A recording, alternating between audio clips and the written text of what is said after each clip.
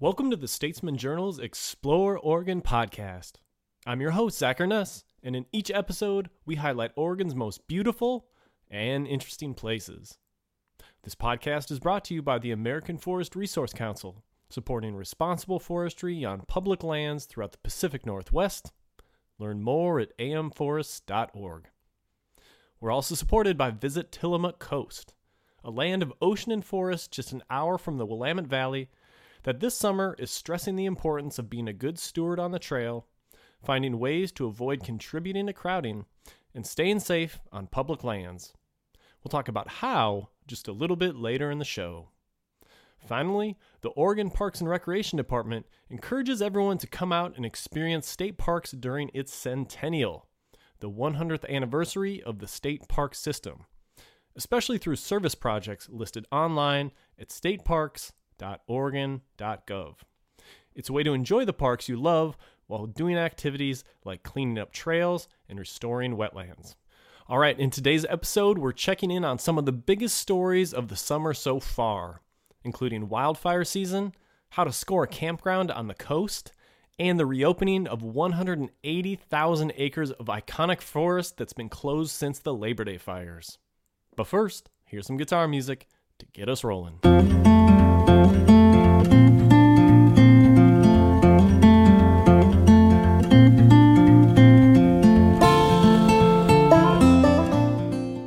All right, well, today I'm going to hit on a handful of topics that have become the biggest stories of Oregon so far this summer.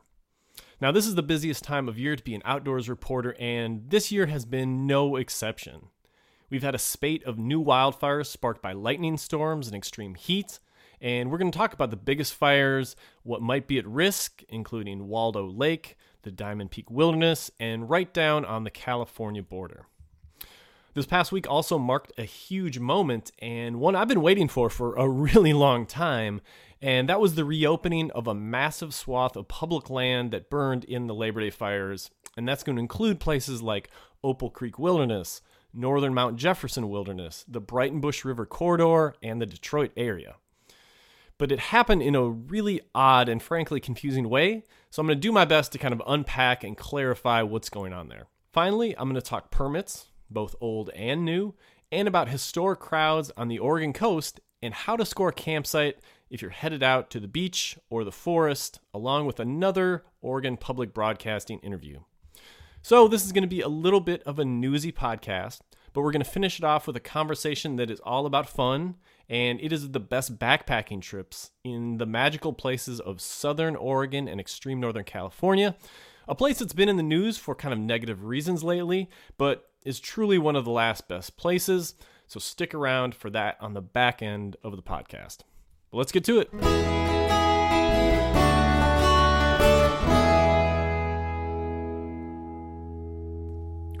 All right, well, we're going to start off with the current wildfire situation. Now, last week, wildfire season really kicked into gear with an extended heat wave. It actually turned out to be one of Oregon's longest stretches of hot weather in recorded history. Portland set a record for most days in a row above 95 degrees, and it was just generally really hot for a really long time across the entire state. And the heat basically dried up the bank account of moisture that we'd built up with the cool and wet spring and early summer.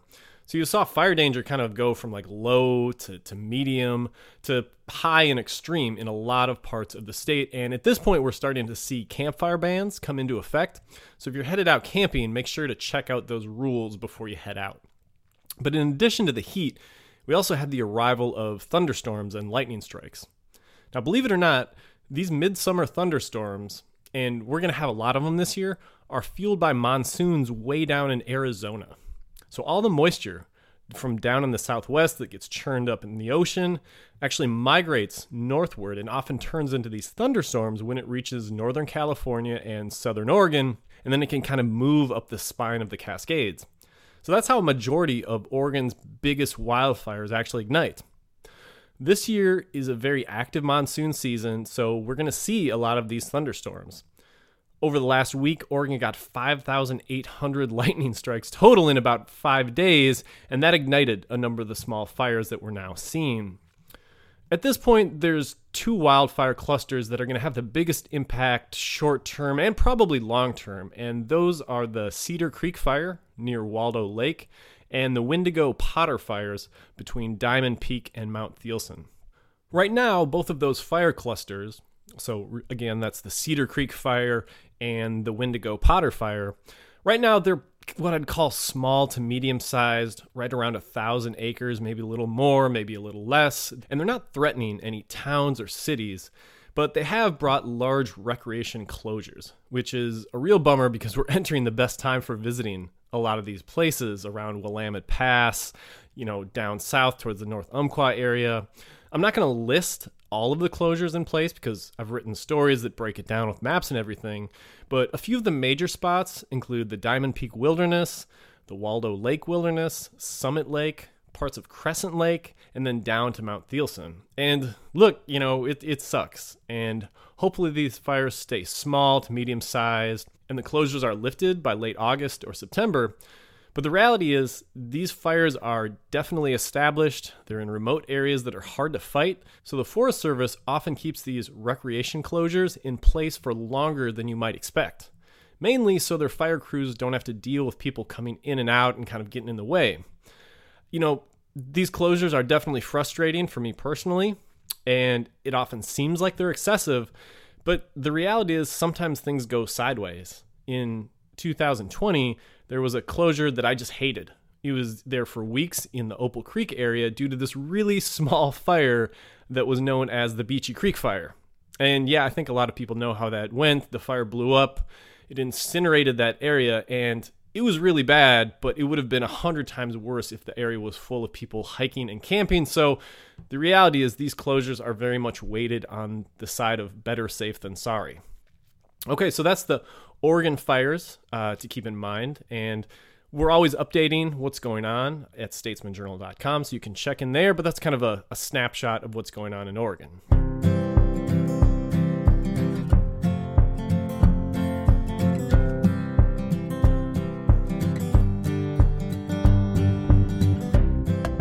All right, now we're going to talk with our Intrepid Outdoors intern, Skyla Patton. She's been covering and writing about this year's biggest fire, which is just south of the Oregon-California state line. Skyla is reporting to us from her home of Cave Junction, where she joins us today. Hey, Skyla. Hey, Zach. Glad to be on the podcast again, and really fun to be reporting from my stomping grounds. So, Skyla, the McKinney fire started off really fast. It burned a lot of acres. It kind of grabbed everyone's attention. It even took 4 lives down in the town of Klamath River. So what can you tell us about McKinney, Alex, and the Yeti fires are now that are burning just south of the border? Yeah, so we have had the weird luxury in Oregon so far of kind of observing the wildfires from a distance, at least in southwest Oregon.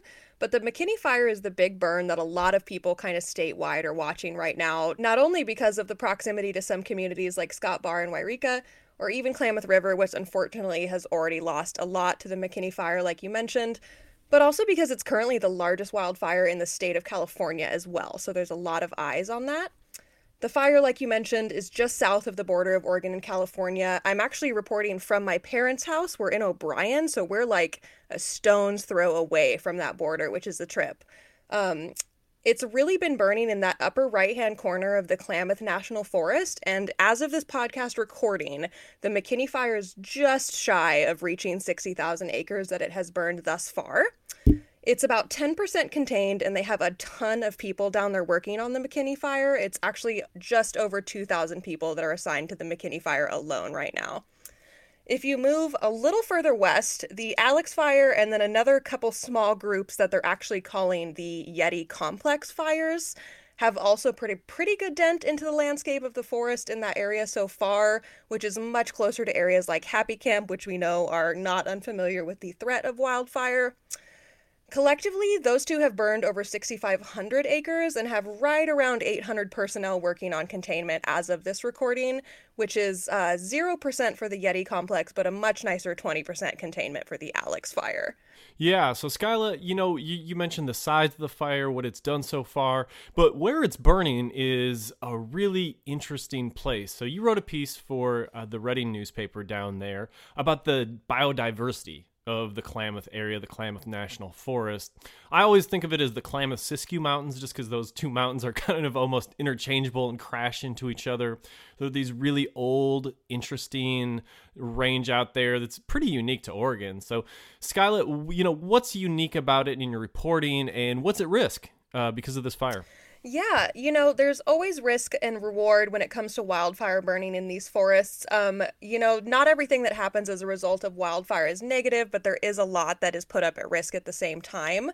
The Klamath National Forest is super, super unique, not only because it's one of those rare biodiverse areas where you can literally go from one mountainside to the other. It can go from a really lush green landscape to kind of a high desert feel, or you could go from a kind of river canyon and then you walk over the top and it just seems like a completely different planet.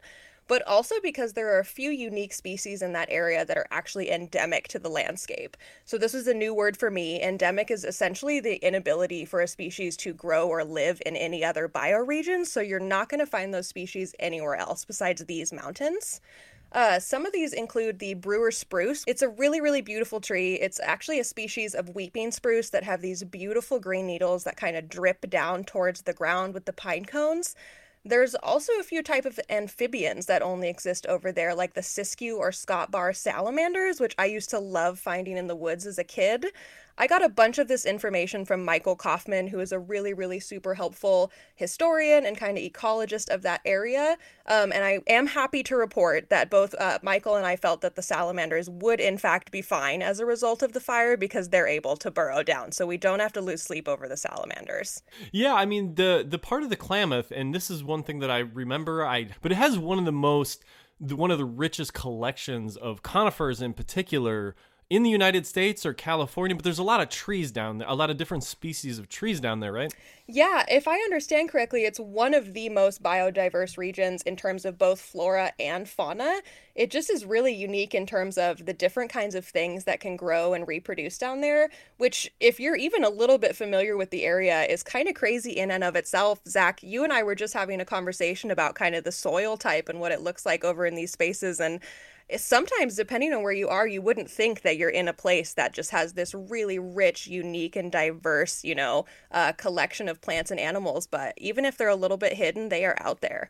Yeah, and I'm going to take just a quick swing as like an amateur geologist from what I've understood living down there and reporting about that area. I think a lot of the biodiversity is due to the age of the Klamath-Siskiyous. They're a really old mountain range compared to the Cascades, millions of years old.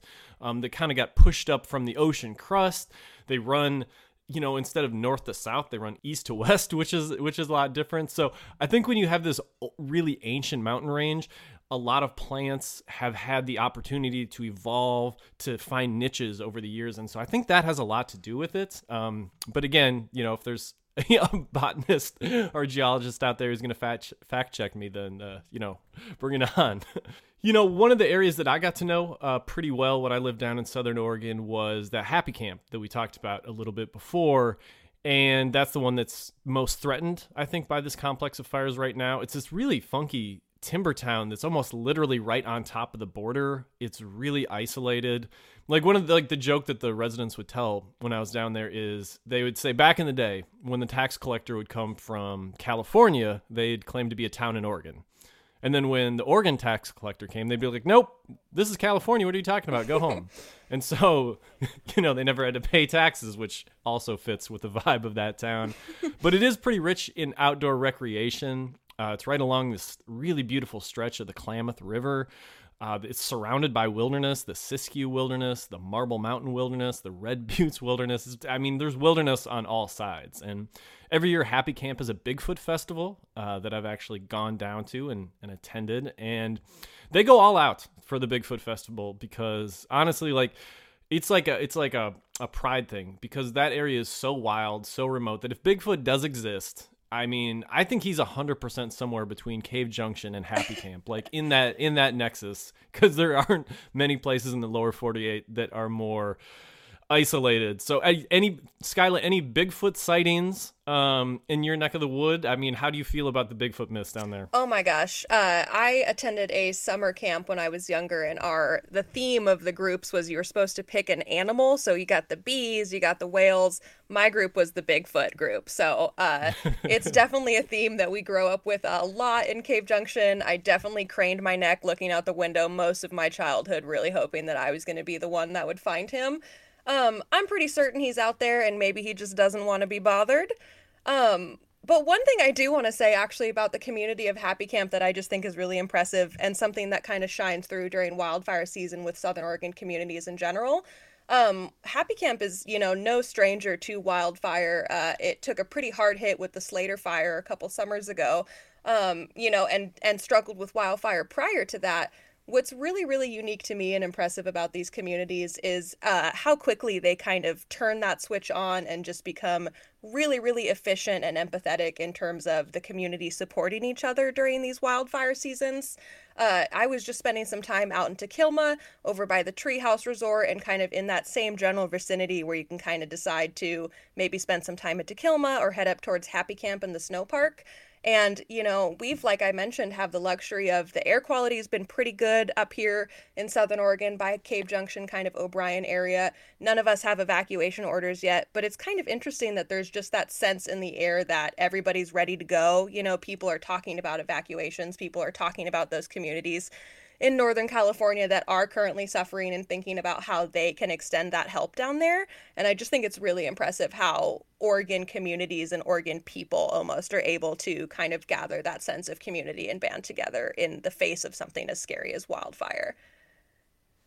Yeah, I mean, there's like almost an official season in Southern Oregon, especially that is not, it's not summer, it's wildfire season, and there's almost like a distinction between the two just because fires have become so common down in that neck of the woods. So we'll see what happens with those Northern California fires. In the last half of this show, the plan is to include an interview I recorded last year about the best backpacking spots in this area. So it talks a lot about the Marbles, the Marble Mountain Wilderness, the Siskiyou, the Red Buttes, and this area a little bit more. So maybe keep it in your mind. This might not be the perfect time to go down there for a backpacking trip, but keep it in your head. It's a unique region, and that'll provide you with some good ideas. Okay, so to sum up this wildfire section, I'm going to do something that I hate to do, and that's offering borderline, possibly good news. So I talked to a fire meteorologist yesterday, and he said that he was actually optimistic about fire season in Oregon this August because they're forecasting some pretty wet thunderstorms to come through Northern California and Oregon next week. So remember those monsoon-driven thunderstorms that I talked about earlier? We're supposed to get some more next week, but apparently they're going to come with a decent amount of precipitation. This meteorologist is a source who has been predicting wildfire weather for a long time. He's typically right, in my experience. But these thunderstorms are a double-edged sword. They ignite most of the fires with that lightning, but they can also put them out and a lot of other fires out when they come with a lot of rain. And in fact, the McKinney fire definitely slowed down and hasn't exploded into the type of mega fire we've seen recently in Northern California, in part because it did get hit with some pretty wet thunderstorms, got a decent amount of rain. So we'll wait and see, but he is at least cautiously optimistic, so I guess I am too. All right, we're going to take a quick break to hear from our first sponsors, but when we return, we're going to touch on a massive swath of forests, trails, and campgrounds that just reopened for the first time in 2 years. So stay with us.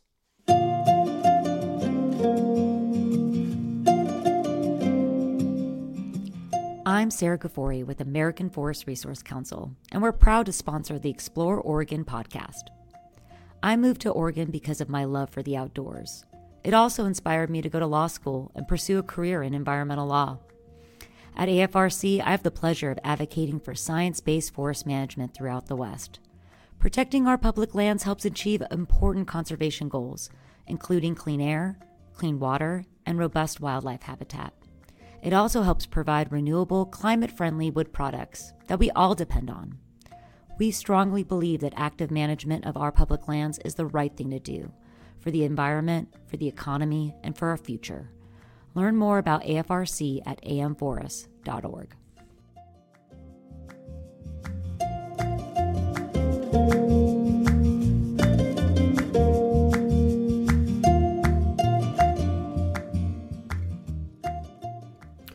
All right, well, up next, I wanted to touch on a big moment that people who love Oregon's outdoors have been waiting for a long time. And that is the reopening of roughly 180,000 acres of public land that's been closed since the 2020 Labor Day fires. So last week, Willamette National Forest said it was revising the closure orders for the Beachy Creek, Lions Head, and Holiday Farm fires, which means that big-name places like Opal Creek, Jefferson Park, the Breitenbush River Corridor, and spots around Detroit Lake are open for the first time in 2 years. Now, these are places that people love. But the thing is, the Forest Service did it in this really odd way. What they've done is basically opened almost all of the land and the trails in the wilderness areas, but they've kept closed a lot of the main access roads and the Pacific Crest Trail, which really complicates the situation, especially in the backcountry. So first, I'm going to hit on the positive side. Now, there's a bunch of great places east of Salem that you can go now. First and foremost, the Breitenbush Corridor on Road 46 north of Detroit. There are great campgrounds like Humbug Campground, Fox Creek that are now open, really for the first time actually since the pandemic started, if you can believe it. And then there are also excellent dispersed campsites along the river and the road that have opened up. You could jump in. There's really great swimming holes, very cold water, but you can check that out. And then about 11 miles up that road, Road 46, there's a blockade. And you can park there and actually continue on bicycle.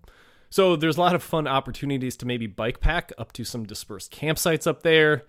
You know, it's the first time this has been open in a long time. There are great spots out there. It's been crowded in Oregon's outdoors. So this is a place that, you know, you could really spread out into and have some outdoor adventures. You can also drive up to places that were blocked off but were not burned, and that's going to include places like Elk Lake, which is north of Detroit, or Gold Butte Lookout, which is normally a rental site. It's not going to be up for rental this year, but it's a beautiful view at the top. It's a fun hike, and so you can look around at the wildfire scar and see all of it, how close it came to the lookout and everything like that. It's just kind of a cool spot to check out. Okay, so now on to the more frustrating stuff.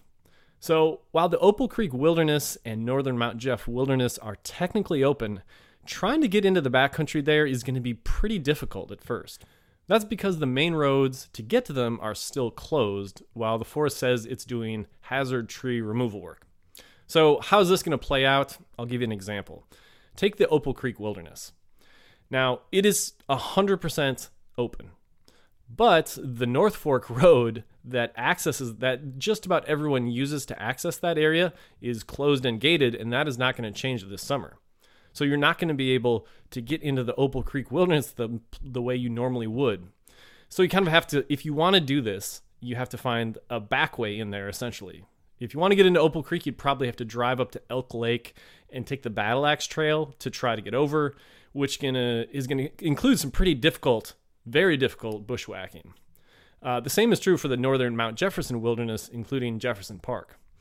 All the trailheads and roads are closed to that northern part of the wilderness, so you'd have to go in from the south, navigate cross-country, up to get in there, and for now, you'll have to do it without using the Pacific Crest Trail, which is closed until August. And I gotta mention, going cross-country in burned areas is going to be really difficult, really dangerous, so you better know what you're doing before you give this a shot. I'm not saying don't do it. I'm just saying it's going to be tricky. The government agencies are kind of advising against it.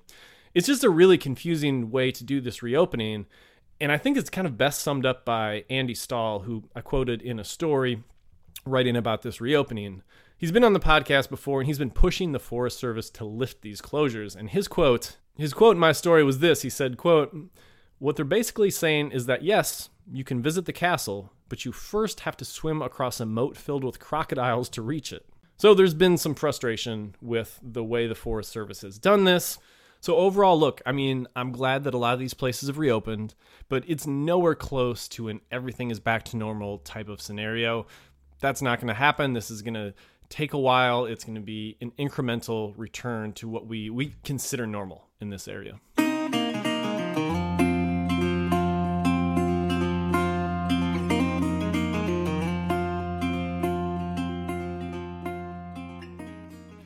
Okay, up next on our news hits, we've got some updated information about new and old permits required to get into Oregon's wildest places. So on the new front, Mount Hood National Forest announced that they are planning to require permits to climb to the mountain summit beginning potentially in 2023. So that would be next year if you want to climb to Mount Hood summit. The proposal would be to charge $20 per person or $100 for the year, and this permit would only be needed to go above 9,500 feet. So really going up to the summit, you wouldn't need this to be on the Timberline Trail or at any other trails around Mount Hood. There would also be an unlimited number of permits, so it wouldn't limit the number of people that were trying to climb it. The Forest Service just says the money would go towards hiring new climbing rangers to help with safety and basically forcing people to pay more attention to safety because there's been a big uptick in accidents on Mount Hood, a lot more people heading out there in pretty ill-prepared ways, and the Forest Service is trying to come up with a way to remedy that.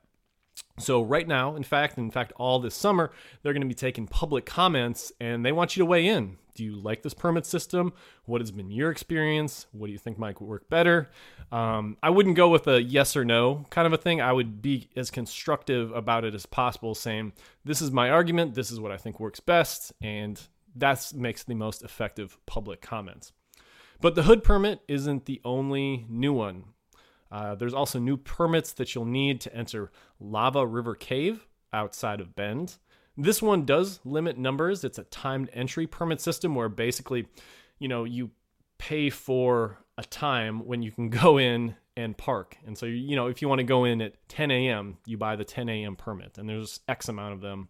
It's the same idea as what's going on in the Columbia River Gorge's waterfall corridor this year. Like to go to see Multnomah Falls this summer, you've got to get a timed entry permit to get in through there. So this is a lot of permits. We're also on the second year of the permit system needed to enter the Mount Jefferson, Mount Washington, and Three Sisters Wilderness areas. Apparently that program is working a little bit better than last year. It's cutting down on no-shows. But overall, permit systems have just become more and more common because it's the only proven way to control numbers as Oregon's population keeps growing and growing.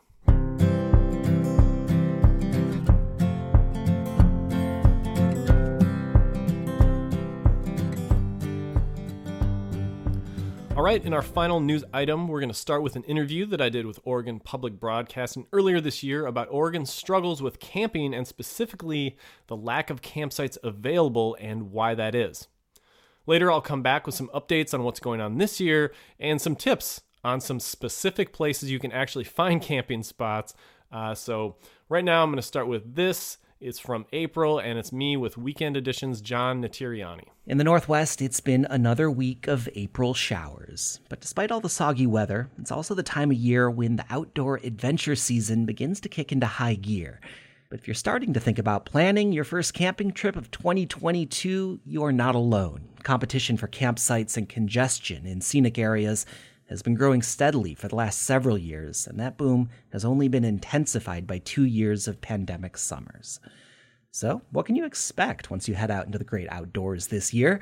To answer that, I'm joined by Zach Urness. He's the host of the Explore Oregon podcast and the outdoors editor for the Statesman Journal. Hey, Zach. Hey, John. Thanks for having me.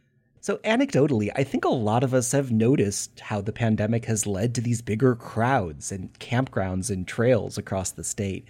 But what do the numbers say? What kind of demand for outdoor activities did we see last year?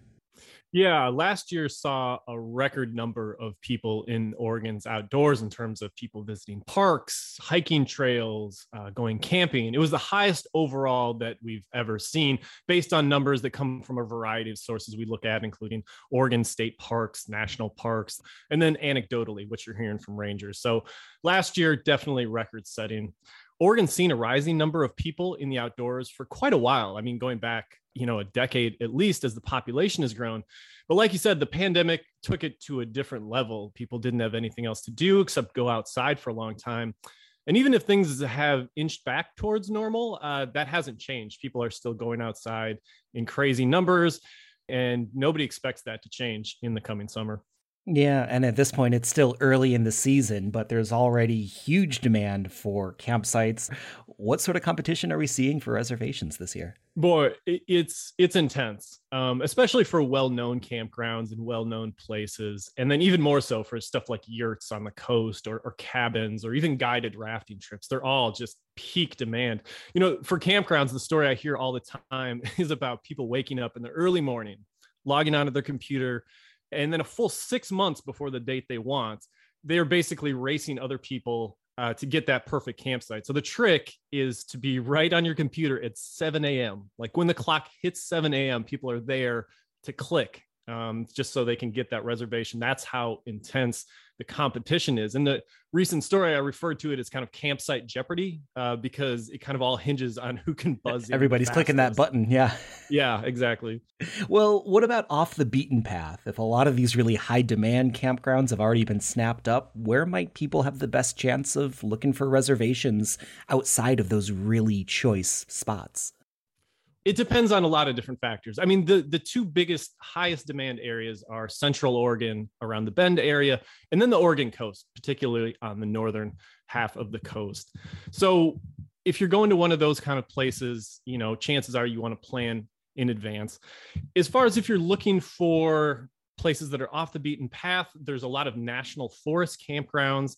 The trick that I do is, I like to look at my big national forest map that you get from the U.S. Forest Service, and you'll just kind of look at all the little campgrounds around there, maybe call the ranger station to see what demand is like. And so there's a lot of ways to get campsites. They're still out there. They're still available.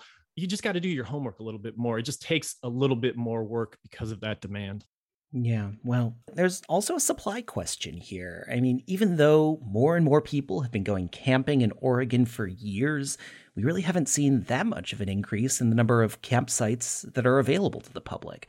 Why do you think there haven't been more campgrounds popping up to meet that demand? Yeah, it's a really interesting question. I wrote a long story about this because in Oregon, I mean, the vast majority of campgrounds in the state were built decades ago. Oregon State Parks, which kind of runs the largest and most extensive system of campgrounds, they've only opened 3 new campgrounds since 1972. So that's over the last 50 years, just 3 new campgrounds. And that's kind of amazing given how much the state's population has grown. The short answer on why there haven't been more built is that it's expensive and hard.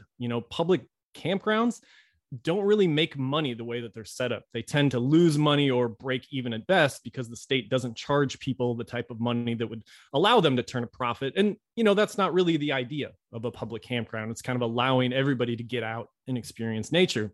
In Oregon, camping at state parks has always been subsidized by either the gas tax a long time ago or more recently, the Oregon Lottery. And without that subsidy, Oregon almost closed 64 state parks in the 1990s. So they're just expensive. The other reason is they're just tricky. People don't really want campgrounds in their backyard. State parks knows that they need more sites, especially on the Oregon coast where they have just been maxed out. And they've tried to build at least 3 new campgrounds over the past 15 years. And all 3 of them got shot down by local opposition. Because you're basically placing, a small city in someone's backyard who already lives there. And so it's tricky. Well, so it sounds like the baseline is still plan early. And if you don't manage to do that, you might be heading out a little bit further into the wilds than you might expect. Is that right? Yeah, I mean, I don't want to sound like, doom and gloom. I mean, if you're going to popular campgrounds like Waldo Lake or Crescent Lake or, places on the Oregon coast, those are well-known places that everybody knows about and everybody wants to go to. But if you go a little farther, if you go down to like the Oregon South Coast or Southern Oregon is one of my favorite places to go, into the Siskiyou Mountains or out into Eastern Oregon in the Wallowa-Whitman National Forest, there are fantastic campgrounds to be had. There are definitely open sites. It's just you have to travel farther. You got to do a little bit more research, but those great places, they're still out there. All right, Zach, thank you so much. Yeah, thanks for having me. Zach Urness is the host of the Oregon Explorer podcast, and he's the outdoors editor for the Statesman Journal. So that interview was back in April, and just as predicted, Oregon is once again on a record-setting pace for camping and visits statewide, and the Oregon coast in particular. If you want to head to the beach, you will find an almighty struggle to find any campsite whatsoever. But I've got a few tips to help. On the coast, there are open campsites at Bullard's Beach State Park and Honeyman State Park over the next few weeks. Apparently, some large groups have canceled, so check those out, grab them while you can. And in general, the further south that you go on the coast, the better chance you'll have to find a campground, especially midweek. In the mountains, the Breitenbush Corridor, so the Highway 46 area north of Detroit that just reopened, there are great dispersed campsites up there, and Humbug Campground, which just reopened, was totally empty on Thursday when we sent a photographer up there. I'm not sure if that's because word hasn't gotten out about this area reopening from the fires, but that might be an area worth checking out. I'd also encourage checking out private campgrounds. I've become kind of a late convert to a website called HipCamp, which is basically an Airbnb for camping, where farmers and landowners have turned their property into campsites. The fun thing is that the campsites are often really unique. It's far from just, following the A loop to a million campsites, the B loop. On these private campsites, you might be in the middle of a fruit orchard, putting your tent down. You might be right on top of the ocean. Some of them have more of a glamping feel to them, so they might have like a sauna next to your tent spot. And other ones, the really cheap ones, might literally be in someone's backyard in Bend, because Bend is a pretty tough place to find affordable camping. Maybe just plunk a tent down in someone's backyard. That is available. So it's worth searching around on there, because I did that, when I was hoping to go out to Newport and spend some time out there. Couldn't find any open campsites anywhere. I looked at a bunch of state parks, but I looked at a couple of these ones on HipCamp, and there were a few that were open, so it is worth looking at a few non-traditional options. All right, we're going to take one more break to hear from our sponsors before jumping into the best backpacking trips in Southern Oregon and Northern California, also known as the state of Jefferson. So that's when we come back.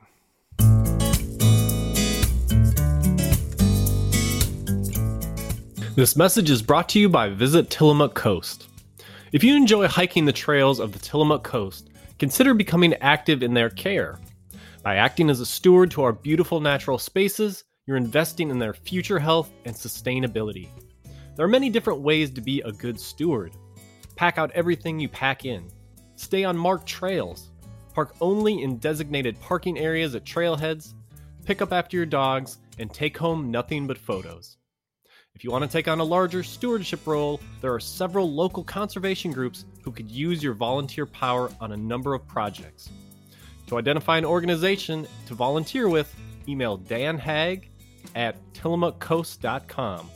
Once again, that's Dan Hag, he's your contact, and his email is Dan, D-A-N, at tillamookcoast, which is all one word, .com.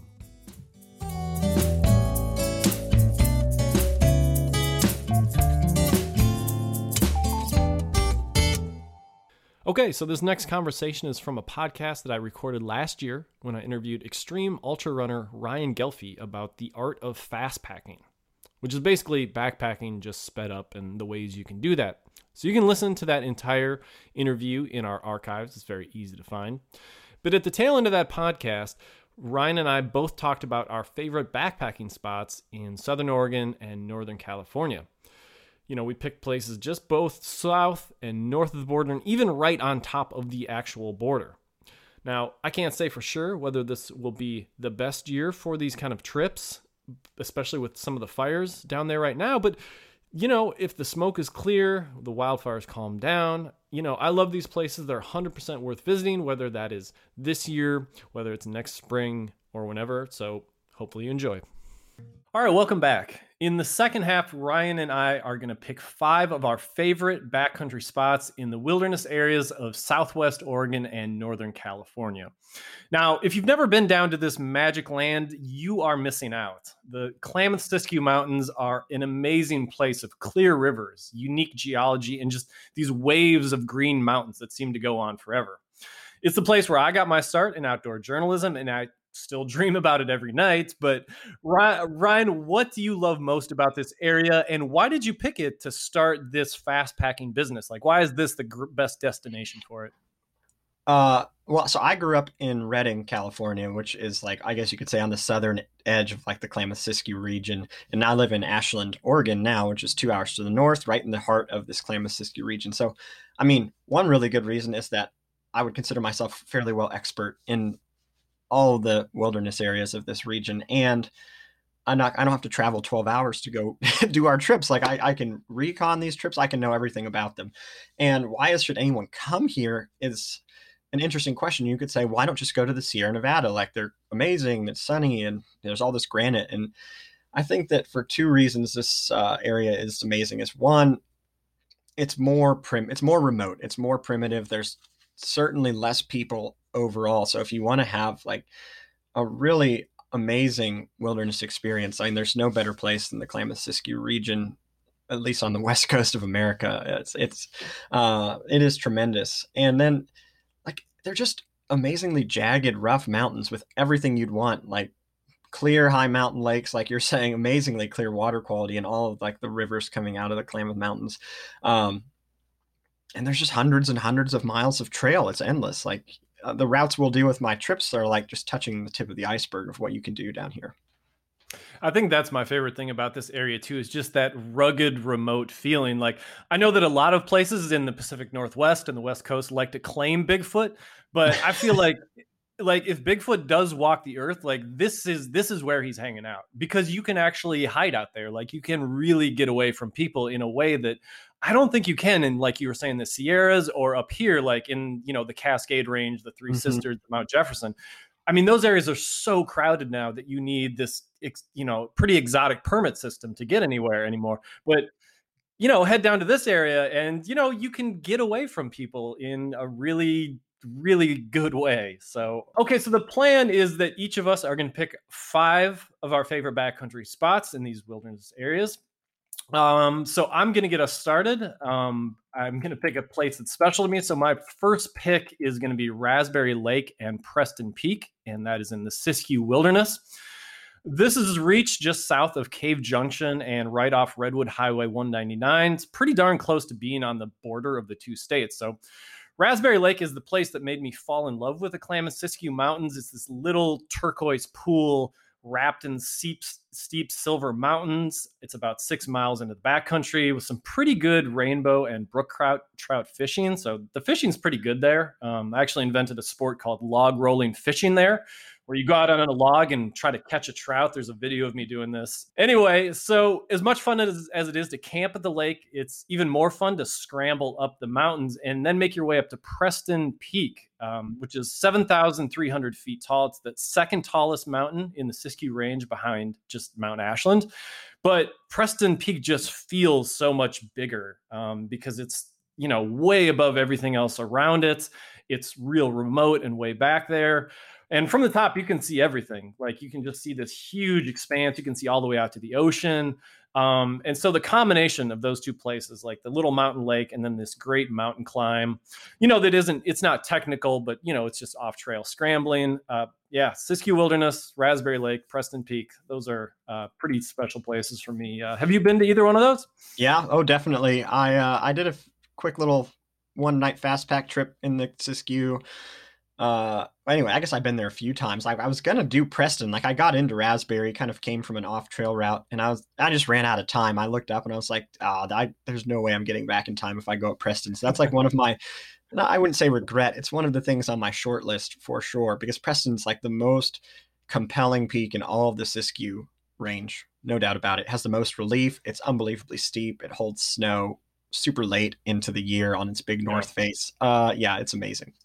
One cool thing about Preston Peak, and I learned this when I was a journalist down there, is that it's actually still being uplifted. So it actually rises like a few centimeters per year or something like that, because the geology of that area, the tectonic plates are still pushing it upward. So you can say that, like, you can come back every year and say you've climbed it slightly taller than it was before. So anyway, what's your first pick? All right. So for my first pick, I'll pick the Caribou Lakes Basin, which is in the central Trinity Alps wilderness. It's like the Trinity Alps are kind of a little further south into California, quite close to like Weaverville, Weaverville's like your jump off point from the south. Anyhow, Yeah, so the Caribou Lakes are, it's probably the most popular place I'll talk about. It is fairly popular, but you have to take an hour drive up mostly dirt road to get to the traditional trailhead up at a place called Big Flat. And then the climb up to the lakes themselves, it's about a 3,000-foot climb. There's two different trails. There's an old Caribou trail and a new one. The new one's more graded and has more switchbacks. The old one is amazing. Like you go straight from 5,000 feet up to 8,000 feet up on the shoulder with like unadulterated views into the interior of the Trinity Alps.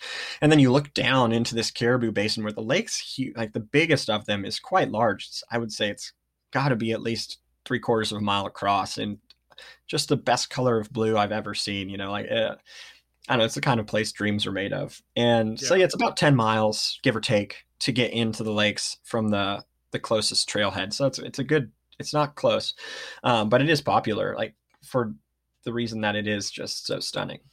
Yeah, that's the one place that I got to before I left living down there. That was the one lake that I made it into, and you're not kidding, man. Like the color and the contrast to the color of the mountains, like Yes. it pops. Like if you take a picture of it, it just like pops off the screen because it's like the silver mountains and this like very turquoise, like beautiful water. Man, it's really something. Yeah, you don't have to be a good photographer to get good pictures at that place. Cool. All right. Well, I'm going to jump into my second pick, and my second pick is in the Red Buttes Wilderness and is Azalea Lake. And this just encapsulates this idea of combining Oregon and California, because the cool thing is that you actually start on the Oregon side of the border and then you cross into California on the trail and make your way to across this sweeping valley called Phantom Meadows, over a big ridge line, and then down to Azalea Lake, which in California, you start in Oregon. There's some halfway decent fishing at Azalea Lake, although it's kind of shallow. I have two goofy stories about this place. When I was young and stupid, I hauled a pretty large inflatable kayak like all the way into the lake so that I could fish from it. And that worked only moderately well. It definitely was not worth the pain of climbing, about 2,000 feet, I think, of elevation climb, and then 6 miles. And then the second was that once you get to Azalea Lake, it's a cool place to backpack. Very nice. There's another lake nearby called Lonesome Lake. And on my way to Lonesome Lake about 10 years ago, wasn't paying super close attention. The trails weren't in great shape at that point. And I got pretty seriously lost for about 35 minutes. Deep in the Red Buttes Wilderness, there's just nobody out there. I was by myself. I was just like, oh man, like if they have to send out search and rescue, like my career as an outdoor journalist is like just finished.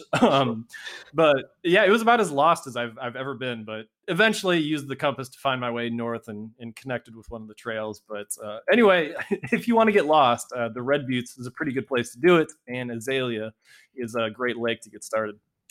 Yeah, I'd have to agree. I love that piece of country too. It's the trails are a little better now, I think, than they were 10 years ago, thankfully. Yeah. And there's different ways to get in there. Have you ever been down into Phantom Meadows? It's always looked like a cool place to explore in the bottom, but the trail always takes you like right across the top. I don't think I have. This would be like to the west, I'm thinking, of Azalea.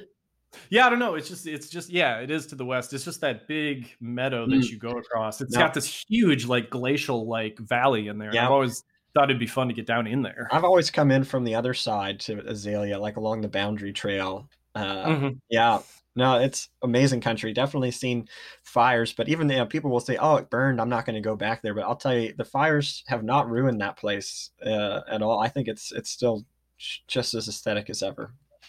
Yeah, that's one thing I got to remember when I talk about this. I wrote a guidebook about hiking in this area, but it was like over 10 years ago now, and so some of my information feels a little bit out of date, so it might not look exactly the way it does now. Anyway, well, let's move on to your second pick. What you got? All right, so I try to pick some places that maybe not everybody has heard of or been. And I mean, maybe people have probably heard of this, but I'm going to pick the Chetco River within the Kalmiopsis Wilderness. It's not really a point, but it is. So if you haven't been to the Kalmiopsis, you're probably not alone. It's not super well traveled. It's to the west of like Cave Junction in Selma, so like southwest Oregon. And it's quite a large wilderness. It's 180,000 acres. And it's been really ravaged by fire, worse than anywhere else I've ever been. in my life. The fires have been really devastating. And, it used to have big stands of old growth, and now there's just tiny little pockets left, and the rest is quite burned. But when you go down into the Chetco, it takes the short way is maybe 4 or 5 miles, and then there's another trail that's more like 10, depending on which way you want to go.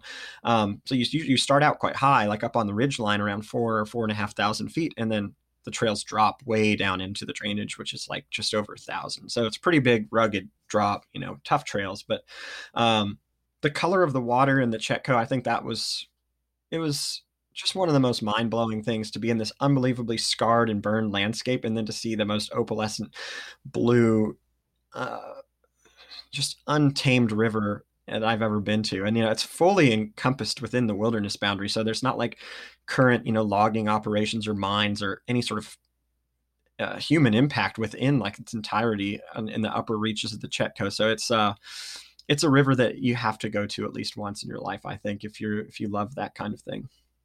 Yeah, I feel like the Chetco might be like, if you were going to pick the most remote river in the Western United States, like the Chetco would have a pretty strong case just based on like how far it is out there and like everything you have to do to get down to that upper Chetco River. Man, that's yes. And when you're in there, like you're in there, like you are in raw, remote wilderness. I know a handful of people, not a lot of people, will actually bring boats down and float that upper area. And you go through a canyon called like the Magic Canyon, and it's about as good as it gets. I'd like to do that. I need to buy a pack raft before too long. Being able to paddle that river would be a dream. And I should probably mention, he'll kill us if we don't mention it at this point, but the Siskiyou Mountain Club, which I know that you're involved with, has been instrumental in maintaining the trails in the Kalmiopsis, because, not only were they hammered by the Biscuit Fire back in 2002, but the Chetco Bar in 2017 and the Klondike Lake. These trails would have disappeared without the work of our buddy Gabe Howe and the Siskiyou Mountain Club. So important to give them a shout out. Big time. I think it's not that they would have disappeared. I think it's that they basically had disappeared. Yeah. It's tremendous. Yeah. It's one of my the greatest things I'm involved with is being able to just be a small part of like making it so people can get back in there at now. Right. Like we haven't lost it. So I think it's tremendous. Yeah, and I mean, if you live up in Northwest Oregon and you want to like really get off the beaten path but still be rewarded with some cool stuff, the Kalmiopsis, it's about as rugged as it gets out there. Yes, and you don't need a permit. Definitely don't need a permit. All right, so my third pick here, I'm going to pick the Sky High Lakes and the Marble Rim in the Marble Mountain Wilderness. And for me, this is the real centerpiece of the Klamath-Siskiyou. This is like the showstopper wilderness of this area that just brings everything that's amazing about the Klamath-Siskiyou kind of into one place. There's alpine lakes, wildflower meadows, really rare species of trees, and very biodiverse area. It just has all the things that you can love, and was actually one of the original wilderness areas protected in 1964. The places I'm picking are fairly obvious, and they're kind of the more famous of the area, the Sky High Lakes, and then Marble Mountain itself, which is sometimes called Marble Rim. But it just, the Marble Rim has this amazing pearl white crown of a mountain that just sits atop this kind of lush wilderness. And the amazing thing about the Marble Mountains is the geology. So it's millions of years ago, this was a shallow ocean, and then volcanic upheaval brought it up and formed these mountains. But you'll actually see like, fossils of ancient like sea creatures like at the tops of mountains, which is really bizarre. And again, it's just pretty cool. The Sky High Lakes themselves are just a cool collection of alpine lakes below craggy mountains. I suspect again that this area has gotten a lot more crowded since my time, since this is kind of an obvious destination. But go in there midweek and then explore the whole area like the Marble Rim, and yeah, it's pretty cool. I assume you've been to the Marbles quite a bit. Yeah, it is. It's pretty close to where I live right now up on like Siskiyou Summit. To get to that trailhead, it takes me like an hour and 15 minutes, maybe.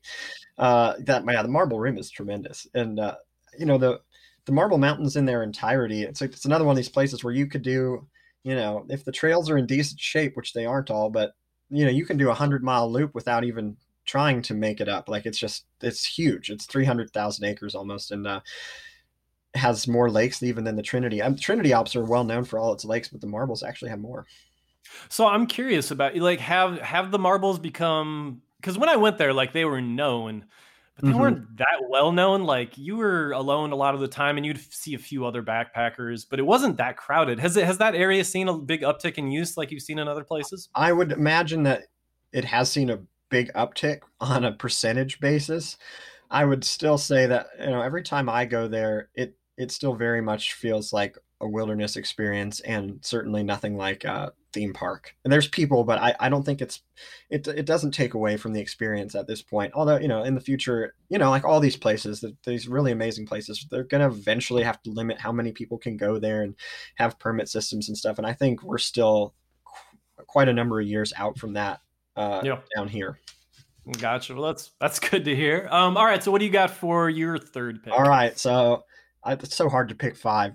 You're like, pick five, and I'm like, all right, this is going to be tough. So I'm picking, again, places I think are just tremendous that maybe people haven't been. So this one is called the Boundary Trail in the Southern Siskiyou Wilderness. So the Siskiyou Wilderness, which you talked about, Preston and Raspberry Lake, which are on the farther north end of the Siskiyou Wilderness. So what's cool about the Siskiyou Wilderness is it's about 50 miles end to end, uninterrupted wilderness. No roads. So it's quite large. It's 180,000 acres. And on the very southern end, it's seen very, very little people hiking, very few backpackers. Mostly the trails have not been great, and they have improved recently, thanks to our friend Gabe and many, many others. But the Southern Boundary Trail, it's just a piece of trail. It's all on high ridges between 45 and 5,500 feet. You can see to the ocean. It's quite close to that coast, actually. And it's just unbelievably rugged. And you get that feeling of vastness is just overwhelming on that trail. And it's super primitive. It's not like this is a buttery groomed trail. Like, you still have to kind of look for cairns, and it's not all,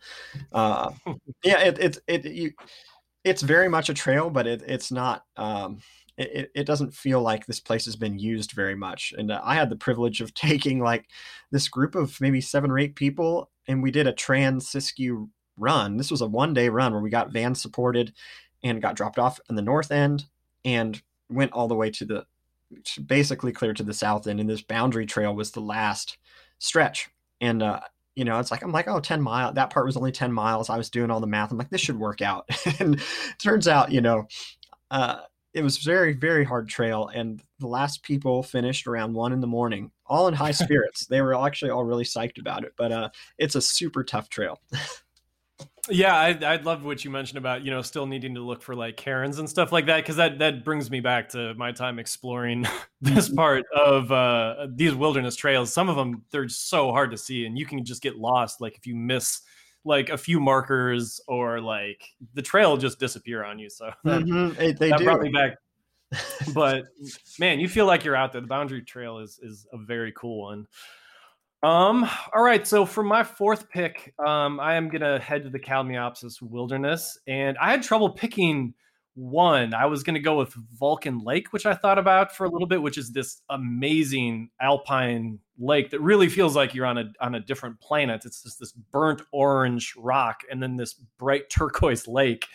But it's also a really short, pretty easy place to get to. So I think my official pick has to be the Illinois River Trail. And this is, a 28-mile, very rugged route that ostensibly follows the Illinois River, which is one of the wildest rivers on the West Coast. But the trail goes all over the place, like high up, very, very high mountains, and then down. And in a few places you get along the river at a place called Pine Flat, which is one of my favorite places to just backpack into for like, one night and really feel like you're getting out there. There's, places you can swim or you can fish for winter steelhead and stuff like that. But yeah, the Illinois River Trail, it just brings you up mountains and then back down and past like amazing tributaries like the Indigo Creek and Silver Creek. There's just an amazing array of things to see on the Illinois River Trail. It makes a great backpacking trip. The thing that's probably most famous for is rare wildflowers. So the Kalmiopsis leachiana, for which the wilderness derives its name from, is found here. It's this little cute little pink plant that isn't really stick out until you kind of look at it more closely, and it's really beautiful. It blooms in the spring. There's a lot of famous Darlingtonia, or the cobra lilies. So these are the insect-eating plants that kind of curl up and just look like a cobra in these like fens along the trail. And so they're pretty cool. So if you're into rare plants and you want to get away and you want to see some really wild rivers, it's pretty tough to go wrong with the Illinois River Trail. It's definitely one of my favorite backpacking experiences, like overall, bar none. That's awesome. I'm going out there in a few weeks I'm putting on just a little impromptu. It's like a 20-mile sort of lollipop loop run with maybe 5 or 10 people. And we're going to go to Pine Flat and then up this Florence Way Trail and back down the Illinois River Trail. So I'm real excited to start dipping my toes into that northern end of the Kalmiopsis. Boy, when you go up the Florence Way, I mean, you're in amazing shape. So you're in better shape than I was. I was hauling one of those 50-pound packs up the Florence Way. Yes. And so there's no shade either, because, a lot of this area burned. I should mention this was, heavily impacted by the various wildfires, but I just got baked. Like by the time I got up to the little spring at the top, I was just like, oh man, I'm like this trail won. Like I did not win that. I think it's about 3,000 foot climb in 3 miles. It's it's totally brutal. So steep. Also, I mean, for those who are interested in, the history of the area, that Florence Way area is where the Biscuit Fire originally started. So it was originally the Florence Fire, and that area is right where it started. Wow. So, it became a 500,000 acre fire, but that's where it started. So kind of maybe an infamous spot too. Right. Well, I didn't know that. That is pretty cool to know. All right. So we are on to your 4th pick, correct? Number 4. So I'm going to talk about a place near and dear to my heart. I mean, you might not think of it as a wilderness, but Mount Shasta actually is mostly encompassed by wilderness. The big 14,000 foot alpine volcano in far northern California. So if you'd climb it like people often do from the southwest side, it's very busy. It's in the wilderness technically, but there'll be hundreds and hundreds of people on a weekend, all going up Avalanche Gulch, which is great. I mean, I love climbing that route as well. So if you want a wilderness experience on the mountain, and actually probably the easiest way to climb the summit if you wanted to, it's on this a route called Clear Creek on the southeast side. So you drive around through McLeod and then up some dirt roads around to the east. And I think my favorite part about the Clear Creek side of Mount Shasta is you hike in on a trail. You're in the woods initially, and then at about 9,000 feet, you kick into the, above tree line into the alpine. And there's this water that just comes right up out of the mountain. And it creates this creek that just bubbles up out of nowhere. And within like 1.5 feet or 2 feet of the banks of this creek, that's just lush green meadow surrounded by volcanic rock. Nothing else is growing particularly except right along this, spring-fed creek. And so people will camp nearby there. That's often like a base camp for people to climb the rest of the way, which actually is not very technical. People do it in, hiking boots, and you don't actually need crampons and ice axe. So even just, I've taken my little kids, we'll go backpacking and we'll just go to that Clear Creek camp at 9,000 feet. And it's one of my favorite places anywhere. Wow. That sounds fantastic. I mean, Mount Shasta, as far as like really scenic mountains, man, it's really hard to beat Mount Shasta. Like, so I'm curious about this area. Like, how can you drive all the way up to like a trailhead that accesses it fairly close? You said you did it with your kids, so it can't be that hard. Oh, this is super easy to get to. This is, I mean, you don't, the road's not super good, but I mean, passenger cars do it all the time. It's maybe 10 miles on dirt road. The trailhead's at 7,000 feet. And to hike in on, it's a very good trail to go from that 7,000 foot trailhead to that 9,000 foot camp I was talking about. It's like 2.5 or 3 miles one way. Man, that's fantastic. So you don't have to climb the mountain at all. Like that's a super worthy, like the views camping there is tremendous. I think you have to have some guy lines on your tent, like winds can kick up. Like you don't want to be caught without a little bit more of a sturdy sort of tent, or just sleep, if you can just sleep out too, but like the winds can kick up at any time. Very cool. Well, I'm putting that one on the list for sure. I need to get back down to the Mount Shasta area. That's an incredible area. All right, so I'm going to take us home here. This is my 5th and final pick. And man, like you were saying, like just picking 5 was really difficult. And I almost hate to pick this one just because I love it so much, and I almost hate to put it out there more than I have to, but like if we're talking about this area, I can't not mention it. So my final pick is going to take us back to the Siskiyou Wilderness, to a place that's very close to my heart, and it is called Devil's Punch Bowl. Now, if that name sounds familiar, it's because there is a similarly unique place on the Oregon coast that we've actually talked about on this podcast before. But if you're going to have a contest between the two Devil's Punch Bowls, this place wins hands down. It's basically an alpine lake that it almost feels like it's been like scooped out of the mountains. Like if you had an ice cream scoop and then you saw a full mountain range and just like scooped out a little spot, that's Devil's Punch Bowl. It's just this little emerald spot, and it's just surrounded by these, silver cliffs on all sides. It's just this giant rock cathedral that you have to walk into and hike into to find it. Again, I think the crowds have gotten bigger since I was here, and it's not an ideal place to camp. Like there's no firewood, there's only a few spots, but it's, if you want to get down there and see something really scenic, and be, leave no trace, Devil's Punch Bowl is such an amazing place. One of my favorite stories, I actually, back in the day, I did put a tent on the shore. And so I went to sleep that night, and all of a sudden it seemed like somebody like turned on the lights. Like I'm outdoors in the wilderness, and it was this bright light all of a sudden came on, and I couldn't figure out what was going on. So I got out, and there was just this crazy eerie light over everything. And what had happened was the moon was full. Moonlight bounced off all that bare rock, so much so that it like the whole area was almost glowing.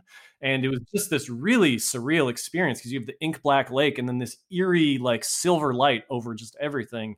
And anyway, so Devil's Punch Bowl, Siskiyou Wilderness, not an easy trip, fairly steep, but also not that hard to get there. And yeah, you must have been to Devil's Punch Bowl. Yeah, I have. I think, like you're talking about the crowds and stuff, so one way you could do it is if you had some time, hiking in from like the Clear Creek Trail, so you could start somewhere else and camp along this amazing creek. I'm sure there's good fishing in Clear Creek. I think it's pretty unobstructed to the Klamath. Anyways, you could do a day hike up to Devil's Punch Bowl very easily, or I shouldn't say easily, but it's not very far from that Clear Creek. So if you want to avoid crowds, at least at this point, it's a lot less crowded camping down on Clear Creek and then hiking into Devil's Punch Bowl than trying to go straight there and camp.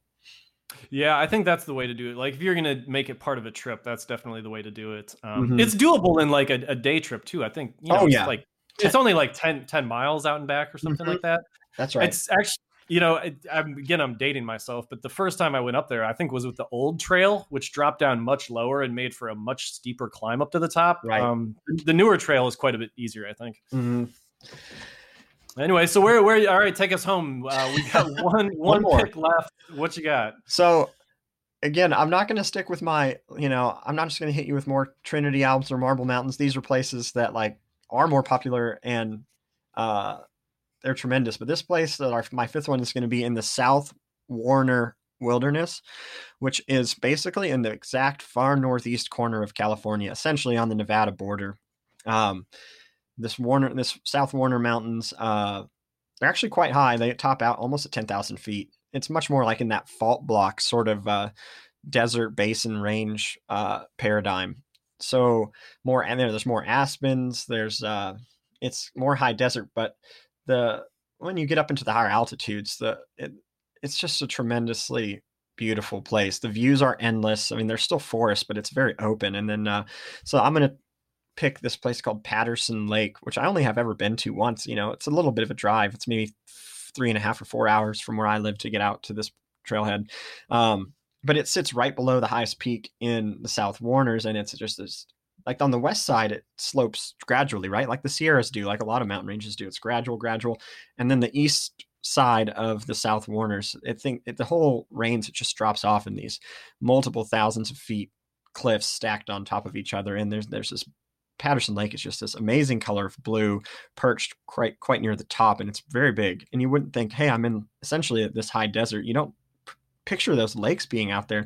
And this is one that's a real gem. And I'm sure people go there, but I think it's pretty lightly traveled still.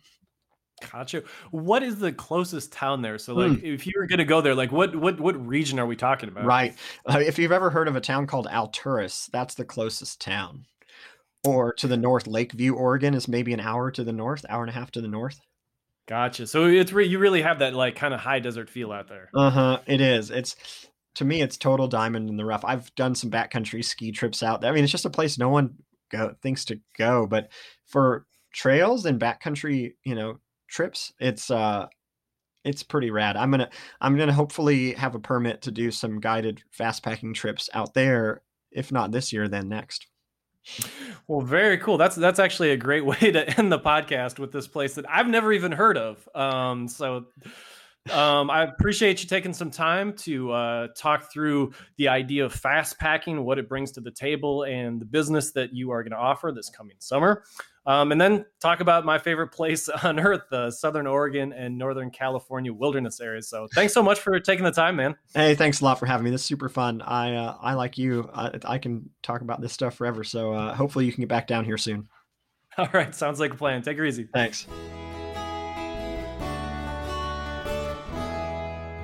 All right, well, that's about all the time we have left in today's show. If you liked what you've heard, check out our catalog of more than 60 episodes featuring Oregon's most beautiful and interesting places at statesmanjournal.com/explore, along with Apple Podcasts, Google Play, Stitcher, and Spotify.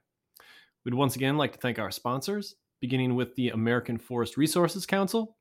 AFRC supports responsible forestry on public lands throughout the Pacific Northwest. For our environment, for our economy, and for the future.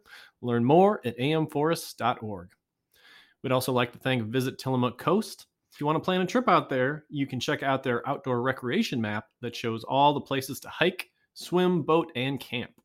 You can find that map at tillamookcoast.com/recreation-map. Once again, that's tillamookcoast.com/recreation-map. And thanks to the Oregon Parks and Recreation Department, which stresses the importance of recreating responsibly and leaving no trace in Oregon's outdoors. Thanks for listening, and we hope you'll join us next time for the next edition of the Explore Oregon podcast.